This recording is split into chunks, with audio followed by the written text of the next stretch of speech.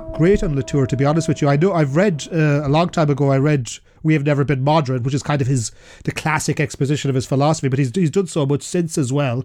It's basically me, an idiot, asking you, an expert, on what to explain. But I've been around with Latour for a long time, so at least I can sketch a little bit about the development of his thought, and especially what it did to me, because that's, the first question you kind of put on the table for me is what brought me to this. It was nothing self-evident about it at all. Although there are a lot of Dutch scholars who quickly turned on to A&T, and it probably is the country in Europe that was the first, even before France, to accept Bruno Latour as a speaker of a new generation of science and technology scholars.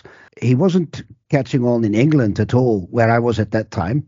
I was at Lancaster University doing my PhD, and Lancaster University had a very strong sociology department, which is basically cut in half by, on the one hand, people more leaning towards post-structuralism and discourse analysis and stuff like that. On the other hand, we had the ethnomethodologists. And you would think, as the way that Latour is now being described in the obituaries, that would be a happy marriage, right? So you have post-structuralism and ethnomethodology, and they happen to meet in Latour. That's kind of the take of the last 15 years on his work. But at that time, he gave a public lecture in 1994, and he was invited actually by a program called Independent Studies. And in Independent Studies, there were at that time figures like Mike Michael, right, who of course was an early advocate of actor network theory, but also others like Phil McNaughton and people working in ecological sciences and things like that. It was only later that Elizabeth Shove came, and later than that, John Law came. Now, so it was that unit that kind of took over from Keele University, I suppose, as flying the flag for A&T in the UK. Yeah, so actor network theory, that's A&T, so the listeners know, yeah. So actor network theory was, and so here they are, he's Latour in a 1994 public lecture theatre with all these clever 5-star RAE sociologists who were flying the flag for theoretical sociology in the UK and getting enormous amounts of international PhD students on scholarships. It was a hub of intellectual immensity. And there was Latour giving his lecture, and he was met by two hostile crowds because the post-structuralists thought that he was selling out to empiricism, to pragmatism, to all these kinds of things that have to do with actually doing research, right? Taking your own observations seriously rather than running with some interesting theoretical concepts. On the other hand, the ethnomethodologists thought that he was selling out to cultural, theoretical obscurity and philosophical nonsense, where, especially around the post-human kind of conceptions that were linked to his work in STS at that time. So that was immediately for me attractive.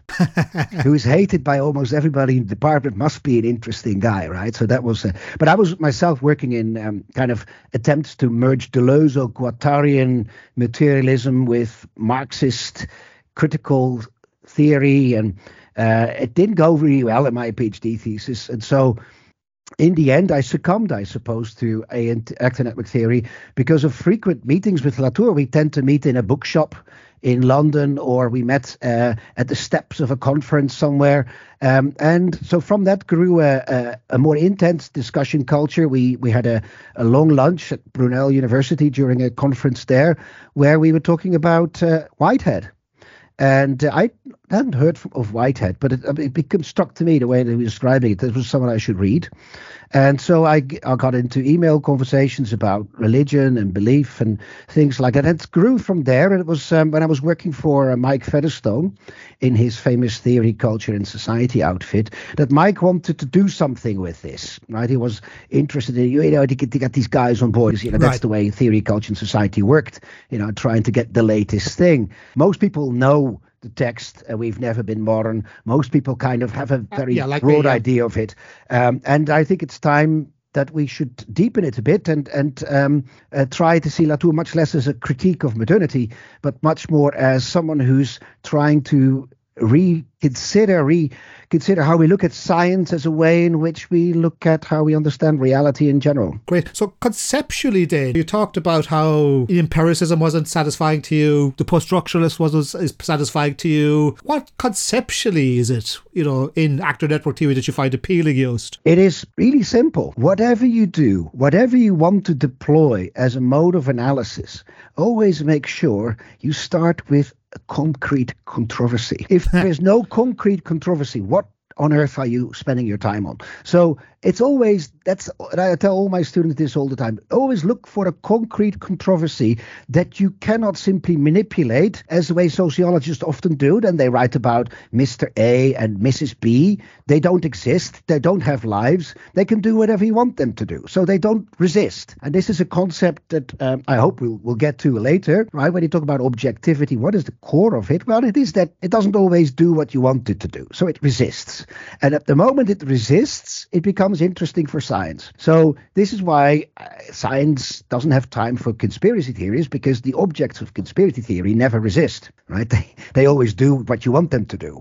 Yeah, well, right. Well, we're definitely going to talk about that because one of the later parts, because Latour died recently. I think was it like November, was it, or December 2022? October 22. 9th, yeah. And he was his last work was on ecology, and he was very much repudiating conspiracy theories and vaccine conspiracies and all of those type of things, which is what he's usually accused of, isn't it? He's usually accused of being a relativist. A relativist, exactly. In one word, yes, a relativist, a cheap relativist who thinks anything can mean anything. And is it the case then? And I want to talk about that in more detail. Is it the case that he's bringing sort of science to fulfillment, rather, the Enlightenment to fulfillment, rather than repudiating it? I know that there's a whole thing about maybe modernity that you want to talk about. Yeah, I'll leave that moment for. So let's not talk about enlightenment, right? That's a word that's too big.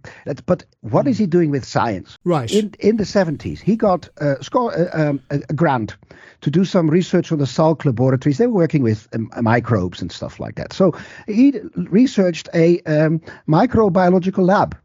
And he did this with Steve Woolgar, and they were still friends at that time. They're still friends now, but they don't work together because Woolgar definitely stayed in the social constructionist approach, whereas Latour learned that what you do when you study people working in a laboratory, you have to kind of also pay attention to the equipment they work with and to the way they set them up and the way that they speak about these things. And so it became very clear that you cannot do kind of what the sociology of scientific knowledge were doing at that time, which was the strong program, the Edinburgh School, David Bloor and others. They were saying, well, you need to treat all these statements about, for example, vaccine, pro and contra, as if they all have the same kind of appeal to truth. That is, you cannot treat them as some are true and some are false and subject them to different methods. That Latour took and accepted. So it doesn't matter whether you believe something to be true or not. You still have to study it in the right way. But Latour said, well, the only thing you're then really looking at is the product of science, right? The texts that are being produced. And so the entire sociology of scientific knowledge approach to the vaccination debate would be, what is Dr. A saying? What is Dr. B saying? And all that. Whereas Latour went kind of before the paper got published into laboratories and looked at how do they work. Then how do these statements come into being? What leads? And then you realize it's not at all so relativistic, because if you have data saying this amount of whatever bacterial material was found before and after, you can't just change it as more or less. You work with what you got. You work with what your equipment has shown. Your equipment is a witness, in a way, to that which you work with. And it doesn't really, it doesn't really let itself be manipulated that easily. Unless, of course, you deliberately want to manipulate it, which we would define as bad science. So the good science is working with material, with equipment, with bacteria, with the risk of it proving you completely wrong and ruining your career. That's good science. Right. Willing to take that risk, you're probably not really good at science either. So there was this debate around vaccinations, around whether or not they have side effects, and it was all we can still assume all done in good faith, but with material that was contaminated. So mice material was contaminated, and that skewed the result. It took a few repeats of that research to really be sure that these were false. And this was a cornerstone of the anti-vax movement for about 10 years ago. Once kind of you let science do its work and you let kind of other people look into the way studies are done, you get a pretty good idea of whether or not the data that you produce actually warrant the conclusions you draw. And so this is, I think, that's the hallmark of Latour's work. It's not at all science hostile, but what it does is instead of constantly focusing on science is made, the products, the texts, because that's what the sociology of scientific knowledge did. It focuses on science in the making. And in science in the making, it's not subjective. I mean, it's not like they all do the same thing. Of course they don't. They make interpretations. They add a few too many. I had a PhD student of mine looking at the way rabbits were treated in nano-oncological research. Yeah, there is a lot of subjectivity going on, whether or not the rabbits are treated bad or worse or good. And, there's a lot of kind of skill involved in that, which would be in accordance with what social constructionists would say. People interpret situations and kind of bricolage type solutions, but it doesn't mean that it's all arbitrary. And so this arbitrariness, which is at the heart of the accusations of social constructionism, don't work at the moment you take your technology, your media, your material, your non-human witnesses seriously. And so I would still consider it constructionist, in the sense that it really focuses on the way in which evidence is constructed, but it's not constructed at will, and it's certainly not an epiphenomenon of our desires for it to be like that. That you're not a good scientist. So, and that's what kind of pissed social constructionists off. Right. They wanted kind of to say, no, it's all humans that do it, right? From Fleck on to Collins and Yearly and whatever. And it doesn't work very well with the diehard naturalist scientists either, because they also don't want to talk about the construction part, because that's kind of the technology of it, which their assistants do, kind of thing. Well, this is part of the controversy that I think it was a Laboratory Life, was it? Yeah. It was called, yeah. So scientists were quite irate by Latour's rendering of them, because he was doing an anthropological study of scientists in the wild, so to speak. So all of a sudden, that's quite disruptive of the idea that science is, the big picture we have of science, the Enlightenment idea of science is, it's sort of basic incremental progress, and, there's empirical testing, and it's all very cautious and prudent and all that. But all of a sudden, the idea that scientists in the lab were, test cases, I suppose. I guess, is the idea that it was making explicit that science is not absolutely disinterested, that's not absolutely neutral. The sociologists knew this already, right? Because, you know about grant applications. And I think what the scientists who collaborated in the Laboratory Life project, because they let themselves be studied, they were actually quite interested in the things they had taken for granted. So, of course, not everybody is interested in have an ethnographer in their bedroom or in their kitchen, right? That's kind of disruptive anyway. So yeah, I can't say that I'd like it, no. No, I've done the same in the BBC newsroom in Nottingham. I mean, you're kind of a pest a bit. You're sitting there at someone's desk looking at them as if nobody likes to be observed. And the observation so it affects the activity then. Yeah, but more recently, I mean, I know this from our own projects. For example, the colleague who worked in the nano-oncological labs, she was very welcome, because they also understand that there is kind of a public function to science. And this is something that may have come out of the science wars as well, and especially when science has become itself so politicized. So all of a sudden, for example, climate science has a great interest now in showing journalists and politicians, and even Ivanka Trump, how they work, right? So Ivanka Trump was invited to visit this great climate science lab in Hamburg. Yeah, I heard this. Yeah, go on. Yeah, so this is how we work. This is what we do. And so I would not characterize science as being hostile to being investigated. What they're hostile to is being interpreted. So, and especially interpreted regardless of what they do. So if we go like Bourdieu did, for example, and go and talk about scientists as, they're primarily motivated by political interests or financial interests or career interests or whatever, then you're not understanding science. It's the same as a priest is primarily motivated by pedophile interest. It's kind of, it's a gross exaggeration, and it covers, very few people, right? So science is the interest in a particular way of finding truth and establishing truth claims that can be defended with objects, right? That's roughly the case. Now, politicians are not interested in that. Neither are religious preachers, right? They're not interested in proving their point. Neither are artists, right? In that sense, that's what makes scientists as an epistemological practice, an epistemic practice, unique. This is also how I look at philosophy, right? Not every work of philosophy has to be a work of science, but if you want to engage with philosophy scientifically, that's what you're bound to. That's why the empirical is important, because without the empirical, it's not that anymore. It doesn't have these kinds of functions. Yeah, so it's like Latour then is his philosophy, his actor network theory, and we'll talk about that in a bit more discussion now, I think. But he's trying to show the broader context, the genesis, the history of science. He's trying to provide a language which enables us place science within its environment, I guess. And science that is able to recognize itself, right? So this is what the Sokal incident or Sokal Brickmar, controversy missed, right? Sokal did, I think, a very interesting experiment, right?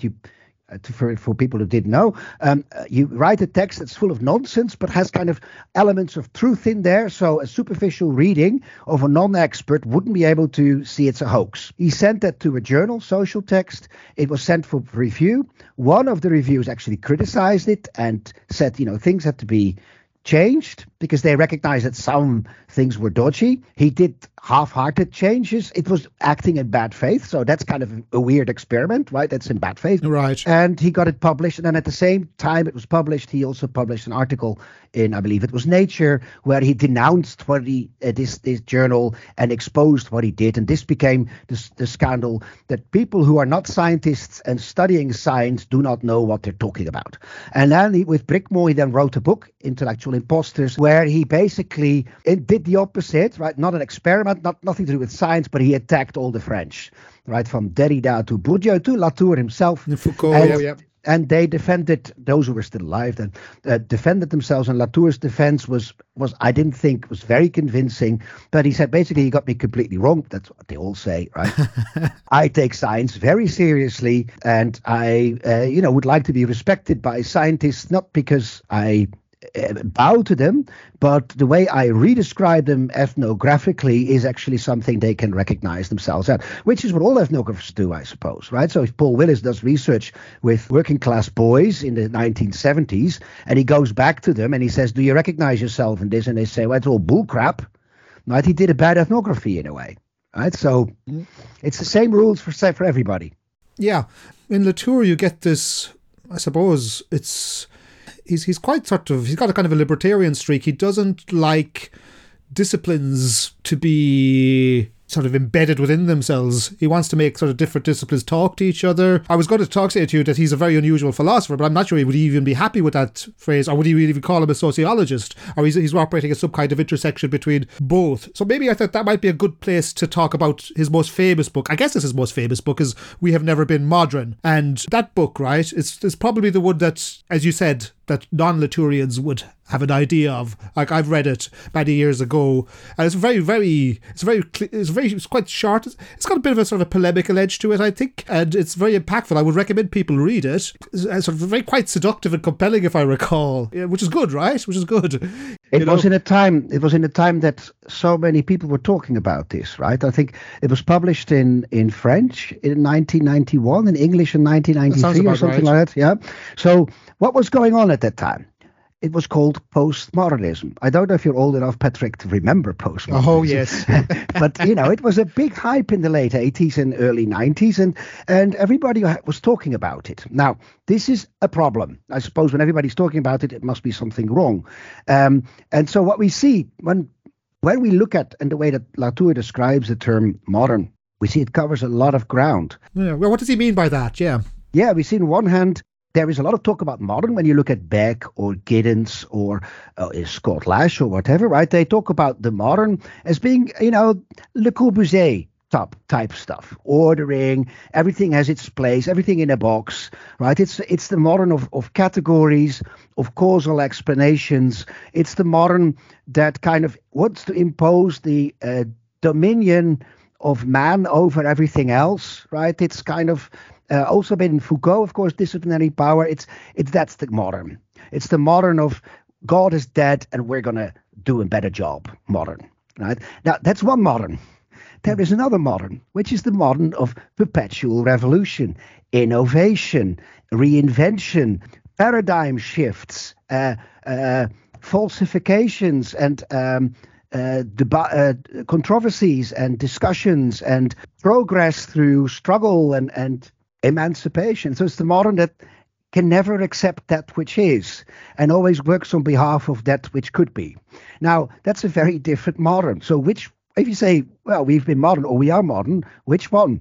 Right? And then, of course, the Hegelians would say, both. Yeah, both. And then so they work together. But, there's a very different modern feel to Foucault's description compared to Virilio's description.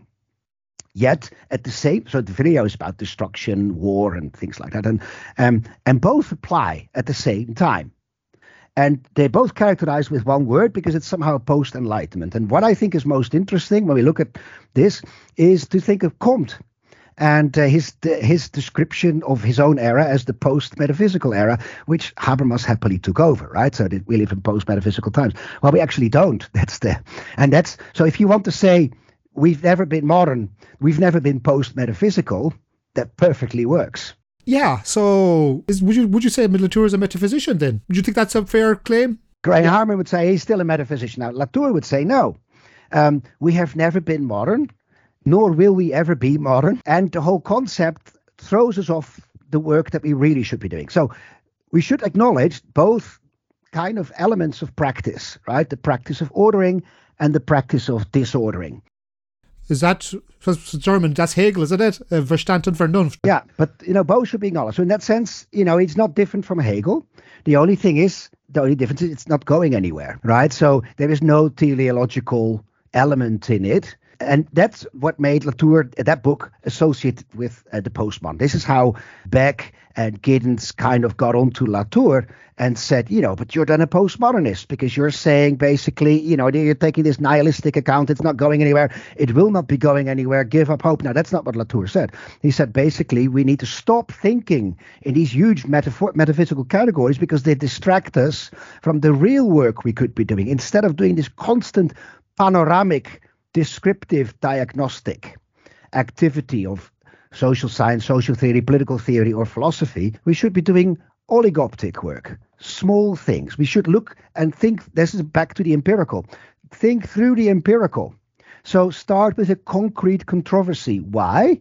Because then you can still bolt on things if they are actually traces leading there, which, for example, I suppose if you go to the Centre Pompidou in Paris, you would get quite quickly traces to Baudrillard or whatever and his sort of apocalyptic accounts. Yeah, then they work, but they don't always work, right? And this is, I think it's a very good method to take, for example, when you look at the vaccination debate, because anti-vax has been part of the modern using very similar techniques as the vax. Truth seekers, yeah. All truth seekers, and they all provide evidence to their assertions.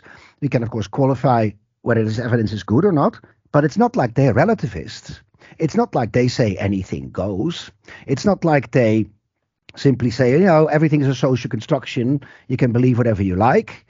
No, they say, no, we've got evidence it's dangerous. You get autism or, you die, you get a chip implanted in you, right? And then, of course, we're looking for the chips. But, as long as they haven't produced them, but they're so small, apparently you can't see them. But the point is, they are not relativists. So the relativists are really cynical, opportunistic politicians who don't believe in anything. And they are quite dominant at the moment. So, most of the countries we live in are populated by politicians who are really relative, but they are not the people that they want to vote for them. So they cannot present themselves as relativists. They have to kind of align with something. Thanks, that's really helpful, situating it like that, Joost. I think one of the things that he does, this is why probably the post-structuralists like him, Latour tries to collapse the nature-culture dichotomy. Isn't that right? And we have been modern. That's one of the things I remember about it. And it's like, this is a false binary. You know, it doesn't have to be Derrida to say that either. Like, you know, but he's doing it in his own distinctive way. So he's criticizing the distinction between nature and culture, between nature and society, I guess between nature and nurture as well. And he's trying to show that our science emphasizes these sort of radical distinctions. Is that right? Would that be a fair account of? Patrick, not entirely. Okay, good. What is the problem? So first of all, the nature-culture bifurcation problem is not a new one. So Whitehead called it explicitly bifurcation, but you can also see it in even in Descartes. Right. So that material dualism, yeah. Yeah, the gland that resolves the dichotomy kind of thing, and the pineal gland, if I recall. Yeah, genau, exactly. So Spinoza had a field day with that as well, and so it is maybe over the bit of laziness that we blindly followed Kant's kind of claim that he solved everything, and then we left it. But you can take it as the way the philosophers would do, as a philosophical conundrum, right? Something that you either have to subscribe to kind of a doubling of the universe with, on the one hand, everything that God created, and on the other hand, man, right? And the world of ideas, a bit of a Platonic kind of problem. But this is not how Latour works it. Latour doesn't work it primarily from the logical inconsistency. He works from the empirical impossibility, right? There is no empirical, and here's the language of Whitehead is very good, much better than the language of Latour himself. Whitehead talks about actual occasion, right? So a phenomenology would say phenomenon, right? But actual occasion has this process element to it. And so something happens, right? An occasion, Husserl sitting in his library seeing his desk or something like that, right? It's an actual occasion. And this actual occasion, if you start putting in a priori a distinction between the natural elements and the non-natural elements, because this is the thing with all these dichotomies, it's always a natural and something that's not natural, technology, culture, society, whatever, human. And so forget about dichotomies because you can't identify these elements. You can only identify kind of the substantial unity, you could say, of the actual occasion. And it's only pertinent if it somehow resists something. So if I play a computer game and I can walk through a wall with my avatar, this wall isn't real, right? Isn't an object. But thankfully, a lot of these computer games make me walk through a door. So I can't walk through a wall, I have to find a door. That means it's kind of creating an object for me to engage with, right? And that's resistance. So it kind of stops the kind of fluidity of fantasy and all that, and kind of starts to bring structure in it. No, you cannot walk through a wall unless you're a ghost, right? You go through a door, right? And that's it's a structuring thing, and it's all about interaction. So it's the object presents itself as a point of resistance. Now, in that point of resistance, there is no real gain to be made from identifying natural and non-natural elements at all. And this is, again, Latour is not the first to say this. Moscovici has said it as well. Name me a thing that is not somehow also material or whatever, or, the material ideal distinction. So let's stop that, not because we a priori want to insist there is never a point in making those distinctions, but don't make them a priori, please. Right? It doesn't help us. And so the discussions around A&T in the late 80s and early 90s was all about that, right? Do you believe in a fundamental separation of human and non-human, or are you going to take, and this is Latour, of course, a pragmatic stance that it doesn't really help us very much to make that an a priori kind of credo, a declaration of faith. And so I know that you're interested in atheism, and so it's a very, I would say Latour was a very devout Catholic in many ways, but he would never make his Catholicism the basis of his intellectual endeavors. He would, and I'd do the same. So I would never make my Catholicism. I work at a Catholic university. I would never make it the basis of anything. I would rather do the opposite, right? I want to work with the hypothesis that God does not exist, so that I do not have to kind of encounter him as a fiction or as a fabrication of my own imagination, so to speak. Yeah, so that might be a good place to move on to the other idea then, because you talked about God there, but one of the things that Latour commonly, his actor network theory, talks about is, and maybe you could explain it to me, is this idea of hybrid phenomenon. Could you give examples of what a hybrid phenomenon is for Latour? To be completely honest, it would be impossible for me to say what is a non-hybrid phenomenon. Right, so a hybrid phenomenon emerges from the idea that nothing is essentially reducible to anything else. Right, so that means if you can find an actual occasion that is only produced by another actual occasion, it becomes kind of obsolete. So I think it's the hybridity comes from the fact that whatever is an actual occasion, it never has one cause. It always kind of, and that's why he doesn't want to talk about causality. He says action has always been overtaken. That is, everything that we encounter as an actual occasion has so many lineages going into it, like Husserl's desk, right? It was also made somewhere from wood, from some forest and whatever. And all these lineages may not be relevant at the moment that Husserl wants to use the desk as a starting point for phenomenology. That's great, right? But you don't want to reduce the desk to its deskness, right? It's only an actual occasion, and you only stop kind of talking about the lineages that made this desk an actual occasion because you want to go somewhere else. So if you say hybrid object or hybrid phenomenon, what you really do is you acknowledge the multiplicity of relationships that made this actual occasion possible, right? So it's a non-essentialist. I would take it as a non-essentialist kind of standpoint, right? And because it comes from the principle of irreducibility, which he explains in Pasteurization of France. There's a whole second half to it. It's called irreductions, and it's all kinds of axiomatic, I would almost call them Nietzschean statements of he works without having worked them out. So he hasn't done the full philosophy. He just kind of made them there as statements of the state of his mind at that time.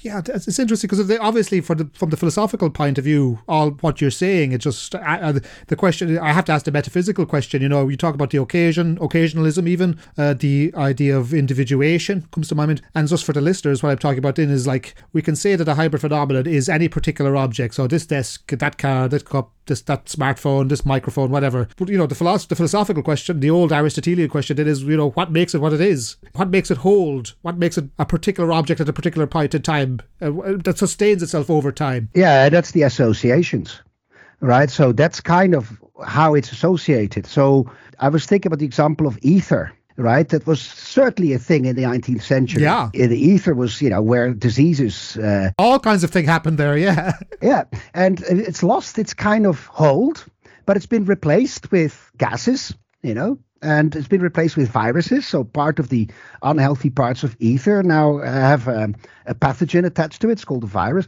And so it has evolved. And I like this idea of individuation because when you look at Simondon, right, you can see exactly why at the same time the crystallization is also a hybrid, right? It's individuated, but not in its essence. It's individuated because it's kind of the point at which it's come. Right, it's arrived, and it's not its fulfillment. It's just where it stops, and of course in a moment because they dissolve and then go somewhere else again. Yeah, that makes sense. Now, one of the other things that I wanted to talk to you about the Parliament of Things, but I want to get onto other stuff as well.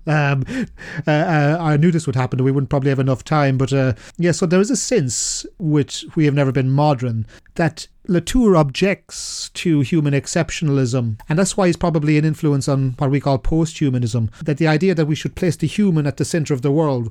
Rather, what actor network theory is about, his own theory that he developed, is about, how the human is part of a network or part of a context or part of a set of modes. Yeah. So is that right? Is that he wants to undermine human.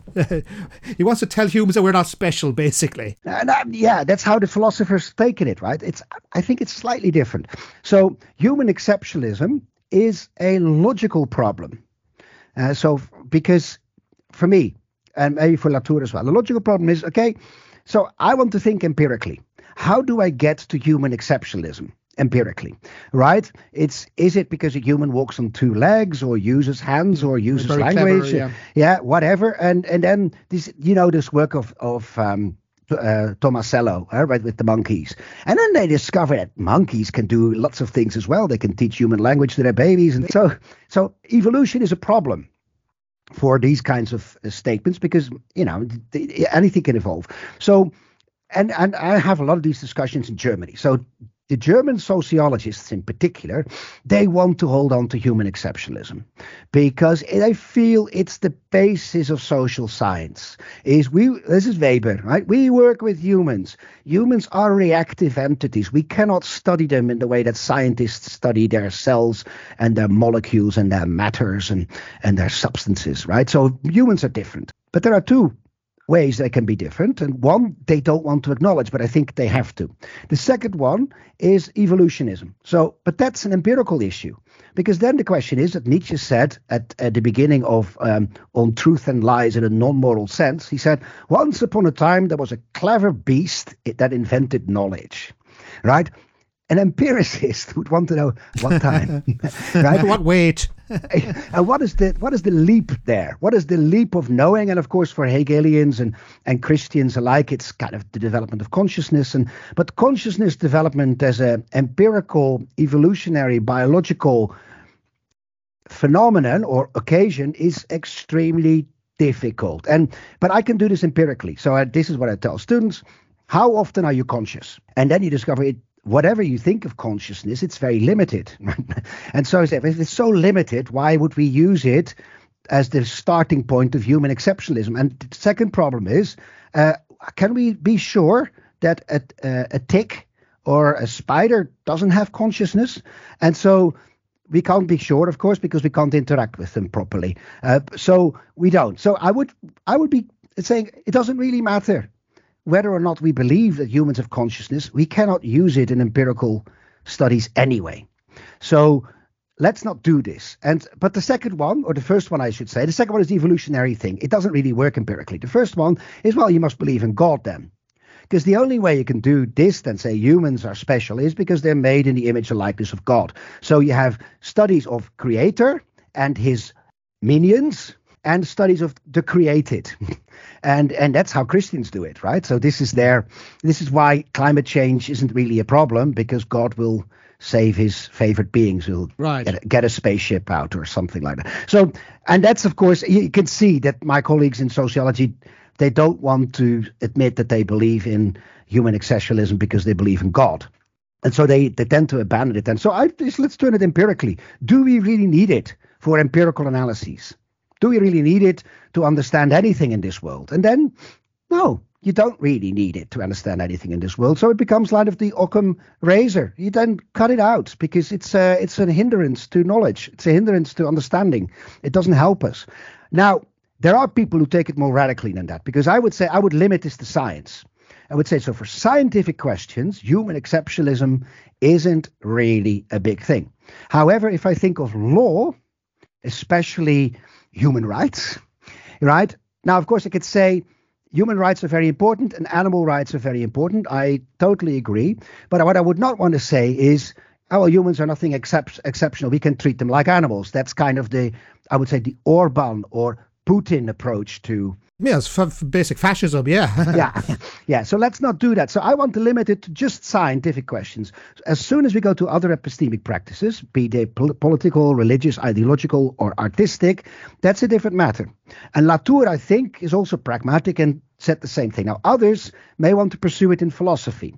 They want to go philosophically into questions whether or not humans are exceptional or not. Now, that's, for me, an open debate. I would not pull Latour in there, because I don't think he's made very strong statements in that direction, but it's certainly the direction that people like Graham Harman are going into. And that's fine. I don't think it's very dangerous. I would consider it more dangerous when this enters into the political field. Yeah, I think I would.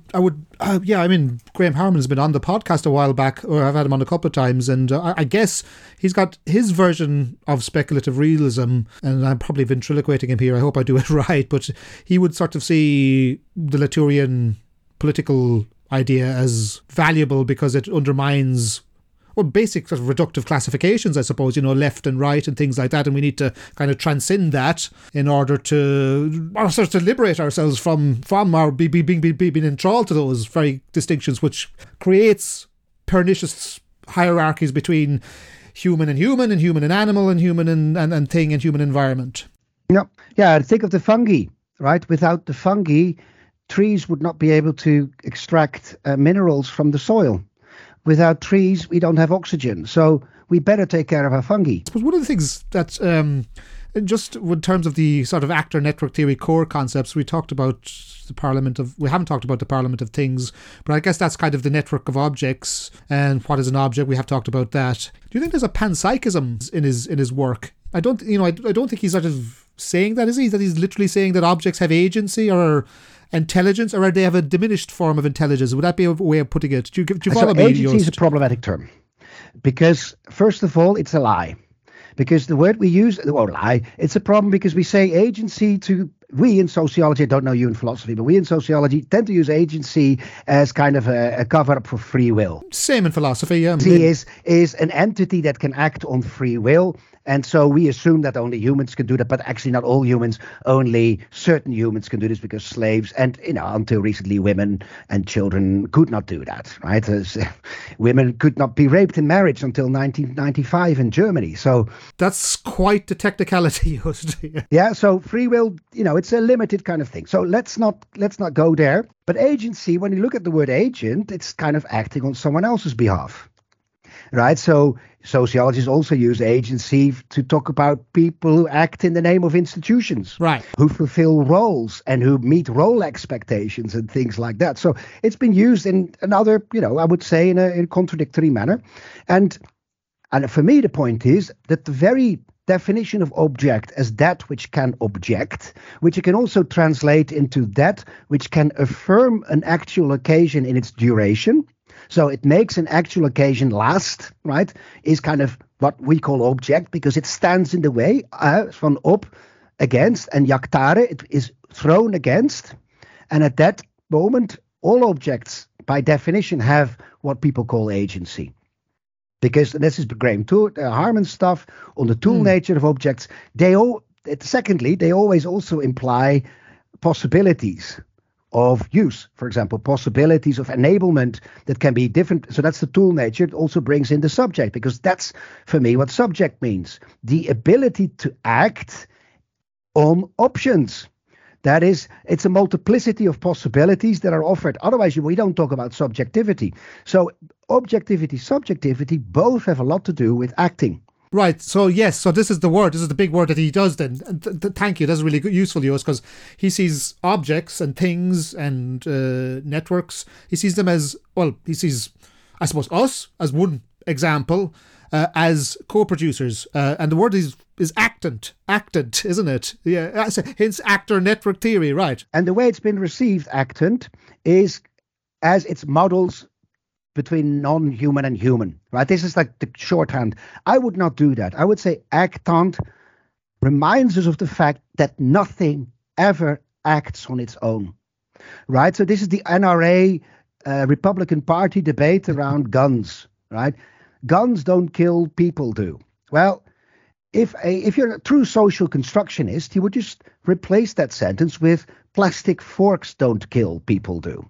Now, it so happened, of course, in 9/11 that cockpits were taken over by plastic knives and forks, but that's beside the point. The point is that a human without a gun is much less likely to kill someone else, right? Not because the gun makes him kill someone, because the gun enables him to kill someone. So this is probably what you then mean by co-authorship of an act, right? Is it tends to be this hybridity of associations that strengthen the ability to act. And that's also the options, of course.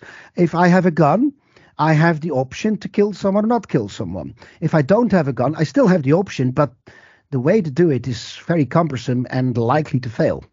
And so you can see the options are very different with or without gun. That's quite Nietzschean, isn't it? It's just as you were talking there, it sounds Nietzschean, because it's like it strengthens the ability. It gives the object the power to accomplish something. Yeah, the will to power. And so Irreductions, the second part of the Pasteurization of France in the English version, is very Nietzschean. If you read that, you realize, oh, there is a lot of Nietzsche in Latour, although he never really acknowledges much in terms of his heritage, but Nietzsche is certainly one of them. Spinoza is another, and Deleuze is a very big one. Right, the reason I converted to ANT was actually because I realized Latour knew Deleuze extremely well, read him very well. And he's actually, Latour is the one who introduced Tarde to us, reintroduced Tarde into sociology, so to speak, because of Deleuze. Because Deleuze, in Repetition and Difference, worked very hard with Tarde. One thing I want you to help me with is the black box, and then I just want to go into his more recent contributions on ecology and stuff like that, and how that feeds into new materialism. This idea of the black box. Now, I don't, the black box, I have a very rudimentary understanding, right? When I hear of black box, I think it's a thing of the aeroplane that's coloured orange, which has all the flight data, which can help people in terms of an unfortunate accident or if the plane is shot down or something like that. So could you perhaps speak to that or put a bit of colour on Latour's concept of the black box?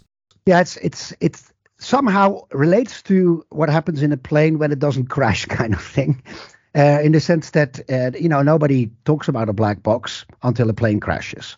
So the plane crash makes the black box visible. And it's the same, in a way, with the black box in a, I would say, more metaphorical use that Latour does, is all those aspects that are important for a network to kind of hold itself together without having to question why. So in the way that and it's an early work by Michel Calon when he writes about scallops, right? The obligatory passage point at that study was we need to convince everybody that to use particular beddings for the growth of scallops. Because, scallops are reduced in number and nobody benefits from them. The scallops don't benefit from them, but the fish don't benefit from them. And the scientists wanted to know, can we introduce a technique from Japan into France by which we can cultivate these scallops? This was an early kind of techno-scientific endeavor to control your seafood production. It failed, but the idea was you can only establish this kind of research project if all actors say yes. And so the scientific community had to say yes because it is funded. The fishermen had to say yes because you don't want them to fish in your research area. And the scallops had to say yes because they have to grow there. Right? So, and the obligatory passage point is then no longer put into question when the project is going on. Everybody said yes, we haven't gone through that, we're not putting that into discussion. So the black box is to secure certain parts of the network from being questioned, being called into question. And this is what the scientists thought when they were working on climate change. They thought that by their authority as scientists and their graphs and tables and what they made explicit, it was obvious for politicians, obvious for the electorate, obvious for industrialists, obvious what we should be doing. And that's and it turned out that the science of climate science could no longer hold its black box status. And this is, what we talked about a bit earlier. So an exceptional status then? Yeah, they had to invite people in they do videos now on how climate science works, how computer modeling happens, how you get these kinds of very complicated algorithms that adjust according to the data input and data output. So the black box of algorithmic predictions of the consequence of climate change has been opened up, so to speak, and it's good. So black boxes are not, keeping black boxes is not always a good thing because you can lose people in the alliances that you really need. Right, and isn't this Latour's thing with science? As I read him, Joost, he's not rejecting science, only, I suppose, hegemonic science or hegemonic iterations of science. Is that right? He would attack the way in which certain scientists or representatives of the scientific community, some of the Royal Society type of display of science with a big S, a capital S, as the scientific method. Science says, trust me, I'm a scientist. That kind of authoritarian science that only talks about science as made that doesn't let anybody into their black boxes, he would consider that a dangerous strategy. And he's proven that to be right surrounding climate change, right? I mean, I suppose we see an example of it in the United States with examples of the vaccines and stuff like that, masks or non-masks, and people go, well, we started off saying this, now we're saying this. And I suppose it's a question of rhetoric, it's a question of communication, and the thought is that it's not communicated well enough. Biggest mistake, I think, in the entire COVID vaccination thing was that they believed when we say take the vaccination, you can't get ill. That was the biggest mistake. This was kind of black boxing, because of course it was hard work as an immunologist to say, you could still get ill, and it's a negotiation between your body and the pathogens and all that. That's less of a selling point, isn't it? The cure, we have the cure is much more better. Cheap sale, the hard sale thing, and people got ill. And so this added on to doubts. And it's, again, this is what Latour says, a science that presents itself as the producer of facts will fall on its face over and over again. So again, and this is important, Joost, I think, from your perspective, he's not disputing that facts exist. He's just disputing the production of facts, he's asking us to be more mindful of how facts are constructed socially. Factum, I have made. Of course. Yes, I forgot. Yes, the Latin. Yeah. So it's not far from our culture at all that to think of, instead of the already accomplished, you think about how do we accomplish this? And so this is the problem a bit with Greta Thunberg, right? She talks about the facts, but it becomes a fact war. Where you say, I believe her, or I think she's mad. And, that's a very bad position to be in if you're into science. Yeah. Well, oh gosh, I would like to do another podcast with you on Greta Thunberg. But one of her things is that, and I gotta hand it to her. She's got what's the word? She's got chutzpah, skill and courage and all that. And she's charismatic. Well, to most people, I think. But the point is that a lot of her rhetoric, at least, is based on an appeal to the indisputability of the science which is your point, I guess, without acknowledging the genesis of that science. Is that right? Exactly, and that makes her standpoint a religious one. And I don't want there's for me no skepticism regarding climate change science at all. But as soon as you take a religious point that it exists and it doesn't matter if you believe in it or not, I still think you need to continue to show us why it is indisputable that it exists, and. Okay, she's doing that as well. She's referring to a lot of scientific work, but that gets lost usually in the sound bites, right? So I'd like to hopefully talk about sort of what he has to say. And in his latter work, I can put a link on the show notes to people.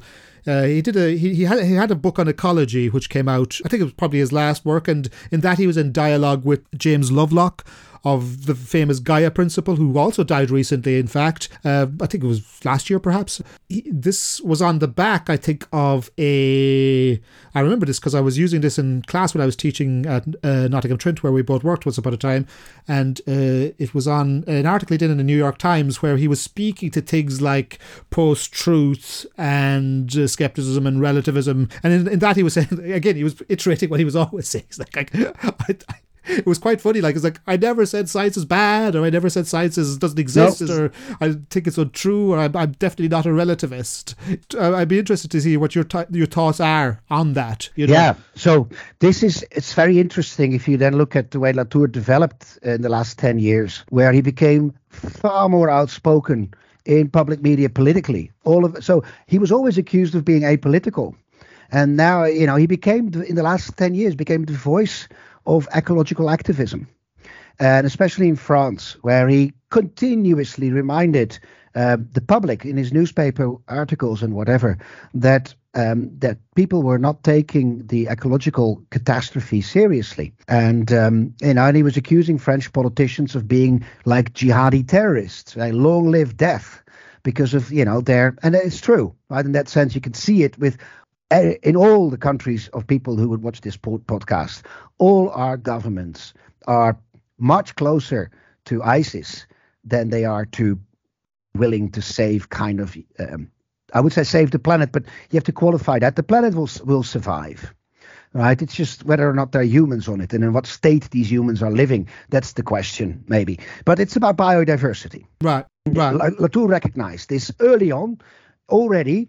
when he was talking about the way in which action is always overtaken, kind of the assemblage theory to life and things like that, right? This was a very idea of networked life, networked being was very strong. But it was taken as a methodological approach primarily in the first 20 years of his work, and only became political when he was confronted with the absolute incapacity to act on climate change, right? The political nihilism that emerged from trying to persuade politicians to not pursue very short-term interests, but look at the next 10 years, or at least acknowledge that there is a generation for whose futures we're now making impossible. So, and that's kind of because he used to denounce James Lovelock, and he is rightly so. And there was a paper in Reading, I believe, in 2001, where he did a very powerful rebuttal of Lovelock's thesis that the only way that human life could survive on this planet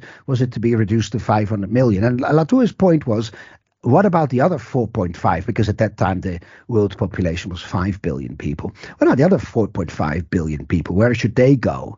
Right? And I think from that became clear what he then later described as a matter of concern. So rather than we're looking at science and politics and all this in terms of matters of fact, we've talked about this. Let's talk about matters of concern. And then he found Lovelock far more interesting because he could agree with Lovelock's general premises that kind of the world is an integrated system, right? Yeah, a self-regulating system is Lovelock's idea, isn't it? Yeah. Yeah. So everything depends on everything else. And therefore, what there was the original pragmatic idea of the Parliament of Things became kind of a cosmological understanding, right? It's not like, trying to save democracy or whatever. It's like you're trying to create planetary life for as many different creatures as possible. That's kind of the decline of biodiversity's issue. And in it, humans are also allowed to live, right? That's the plan. That's the thing. And you can only do this. That's why I talked about earthlings, right? We're all earthlings, not just humans are earthlings. Everything that lives on this planet is an earthling. And that is the critique in there is in a way, and this sounds weird, this is in a way what we could see in the Netflix film Don't Look Up. What were those rich bastards doing, right? They were taking a wager on the future of this planet. If it worked, they were rich, even richer than they were because they were very rich. If it failed, they had their rocket ready. They could go away. And Latour argues, and this is the fictional part of it, which I think is rhetorically very strong, that in the 1980s, confronted with 10 years after the Club of Rome's limit to growth, the rich, some rich, let's say the Davos rich, decided that they could not afford, the planet could not afford their lifestyle. And so they had, and they could then do two things. Say, okay, we need to curb our lifestyle. Nobody should live like us. Or we could keep our lifestyle but work on an exit plan. And so the exit plan has been trying to prolong life, right? So sustaining, so this is post-human projects, sustaining life, exit strategies, space travel. Well, we know Elon Musk, Richard Branson, they're all into space travel. It's not for nothing. They already understand, or they already have accepted that this planet cannot be saved. And so as science fiction it may sound, Latour's last work actually exposes that is what we're up against. And these people that are building rockets to escape the mess they've created, probably to create another mess on another planet, kind of thing, these people are not our friends. They do not share our matters of concern. Right? They are hoarding up their trillions of dollars to found an escape strategy. And this may sound, like I said, sort of ridiculous, but this is the practice of what they're doing.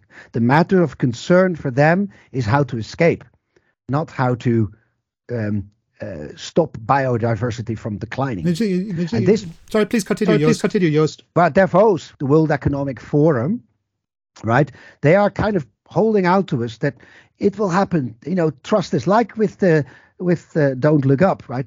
We'll sort this one out for you. There's a technical solution. Just be patient. To have us speed dating for the uber wealthy. Yeah, and so and that's what I hear, and that's what Latour heard, and this is how he became radicalized politically.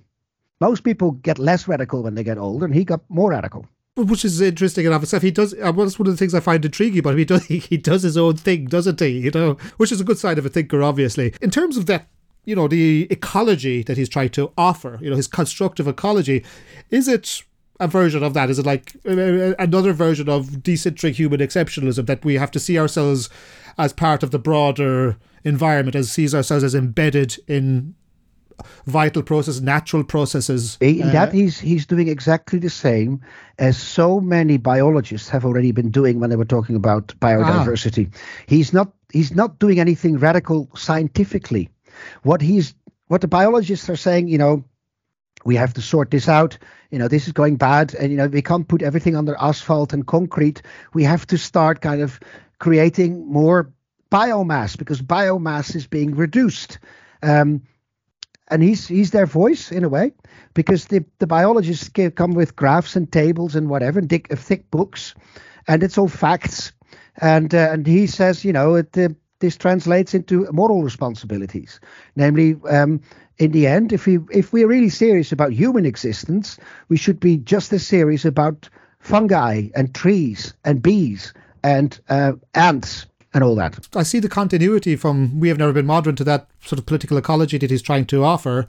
And I think what he's saying is that we have to be attentive to the facts of this world. The facts that are made, as you pointed out earlier, they are only meaningful, or they are a matter of concern, to use his own terminology, or facts can only be robust, I suppose, when they are supported by a broader context of involvement, or when they are broader, better institutions. I don't know. I guess he's a Democrat, isn't he, Joost? Very much. Yeah. That's why Parliament of things. So his solution is not grab your guns and kill the rich, or even eat the rich. Although eat the rich may actually be a ecologically sound strategy. He's not saying that. So he's still hopeful, and that may be in the end, of course, what makes him pessimistic as well. But he's still hopeful that somehow a majority can be built, a majority of goodwill that can redirect our work. Now, the great thing that I think in that last book that he did, or is it the New York Times article, I've forgotten, where he described first nature, second nature. We used to have a first nature, which was kind of ecological. This is what farmers understand. This is what people in the Amazon understand. They read kind of the complexity of life and interpret it and adjust their behavior accordingly. Right? Everybody does that. And then there's the second nature, which is capitalism. And he says, isn't it amazing that we think that first nature is now more amenable to change and interventions and restructuring than second nature? As soon as you raise the specter that maybe capitalism isn't sustainable, you're immediately confronted with, okay, well, that's the end of the line then, because there's only capitalism. So it's harder. It's easier to talk about interventions in nature than is to talk about interventions in the economy. And that's, I think, a striking example of our nihilistic proclivities, I suppose, yeah. Would you think it would be fair to classify Latour then as a realist, but an optimist? Yeah, so these words, eh? Yeah, so yeah. When you say realism, I think of Roy Bhaskar. Oh, yeah, I don't mean in the philosophical sense. I mean more in the kind of like the sort of the Machiavellian sense. He's pragmatist. The pragmatist sense, exactly. As in, he understands what needs to be done, and he understands the perhaps insurmountable challenge and the urgency of it, of course. But he doesn't. But he does retain hope. Yeah. So the hope is, of course, we're still alive. Right. And you hope that you're still alive tomorrow. So every day is another chance to change the course of history. Now, it's going to change. I mean, you can also be optimistic, of course, but it depends a bit on what you expect to come out of this. So it's changing already. And of course, the idea that we're all suffocating because of a lack of oxygen is not going to happen. We'll be dead well before that, because the first thing that what's going to happen is people are going to be put on the move. So if certain areas of this planet become uninhabitable, we've already seen that. Syria, it's not just a problem of war, it's a problem of it's uninhabitable. People start moving, and they start moving where it is habitable. Where it's habitable. And of course, we now have thousands of people moving, but what about if it's millions or even billions of people moving? Then, the borders won't hold. Right, that's the borders won't hold. So, and we will have civil war. We already experienced that, of course, in Ukraine. So we're much more likely to kill ourselves much faster. And so this is why also it's important for Latour to insist on democracy and a parliament of things, right? Because if you keep kind of trying to make the political less violent, chances are still there that you may actually also change course without destroying everything first. That might be a good place to end, Joost. I might use that as the last, as exit pursued by a bear, perhaps. But did you want to talk about new materialism, or did you have the time, or? I have a book, so I want to. No, that isn't a joke. I'm going to plug my book. Yeah. Please do. I'll put a link up to it. I'll put a link on the show notes. Book is called Discussing New Materialism. It's written by or edited by Ulrike Tikva Kisman and myself, and published by Springer. But it's an attempt to think about not the big questions of modern and non-modern and the planetary existence, but the smaller questions. If we take new materialism seriously, does it mean we will research and analyze things differently? And I think it's half successful in the sense that we managed to have a very good alliance, I suppose, with feminism. So Karin Barat, Donna Haraway and Judith Butler in particular, who have very materialist basics for their feminist critiques. Because, we know the materialism, right? Criticizing kind of idealism is an old kind of thing. But what we are less good with is the critical materialism. And so in my introduction, in my own work, I resort back to Marx and say, you can't just ignore historical materialism, because what it does so well is it gives us kind of an imagination that would allow us to look for the traces that are not obviously there. So there is a problem a bit with old Latourianism, which is what Derrida calls the metaphysics of presence, but in a very concrete way. Namely, a forensic scientist on the crime scene only looks for the obvious, the cigarette butts, the footprints, the fingerprints. But the real kind of forensic work may very well be in being open to lots of different theories at the same time. That is kind of being open to the widest and wildest. This is the X-Files, right? Being the Mueller rather than the Scully. And being the Mueller means you're looking for traces that are not so obvious. And I think you need kind of a feminist perspective and a historical materialist perspective to imagine those things. And Latour in his older work was less imaginative. So he said, if it's not presenting itself, it's not there. Well, it may be there, but you may not notice it, and you may not notice what it's doing, right? This is the problem I know from early virology. I've criticized Latour a bit in an earlier piece of work where, how do virologists come into being? Because there were no viruses, there was just ether.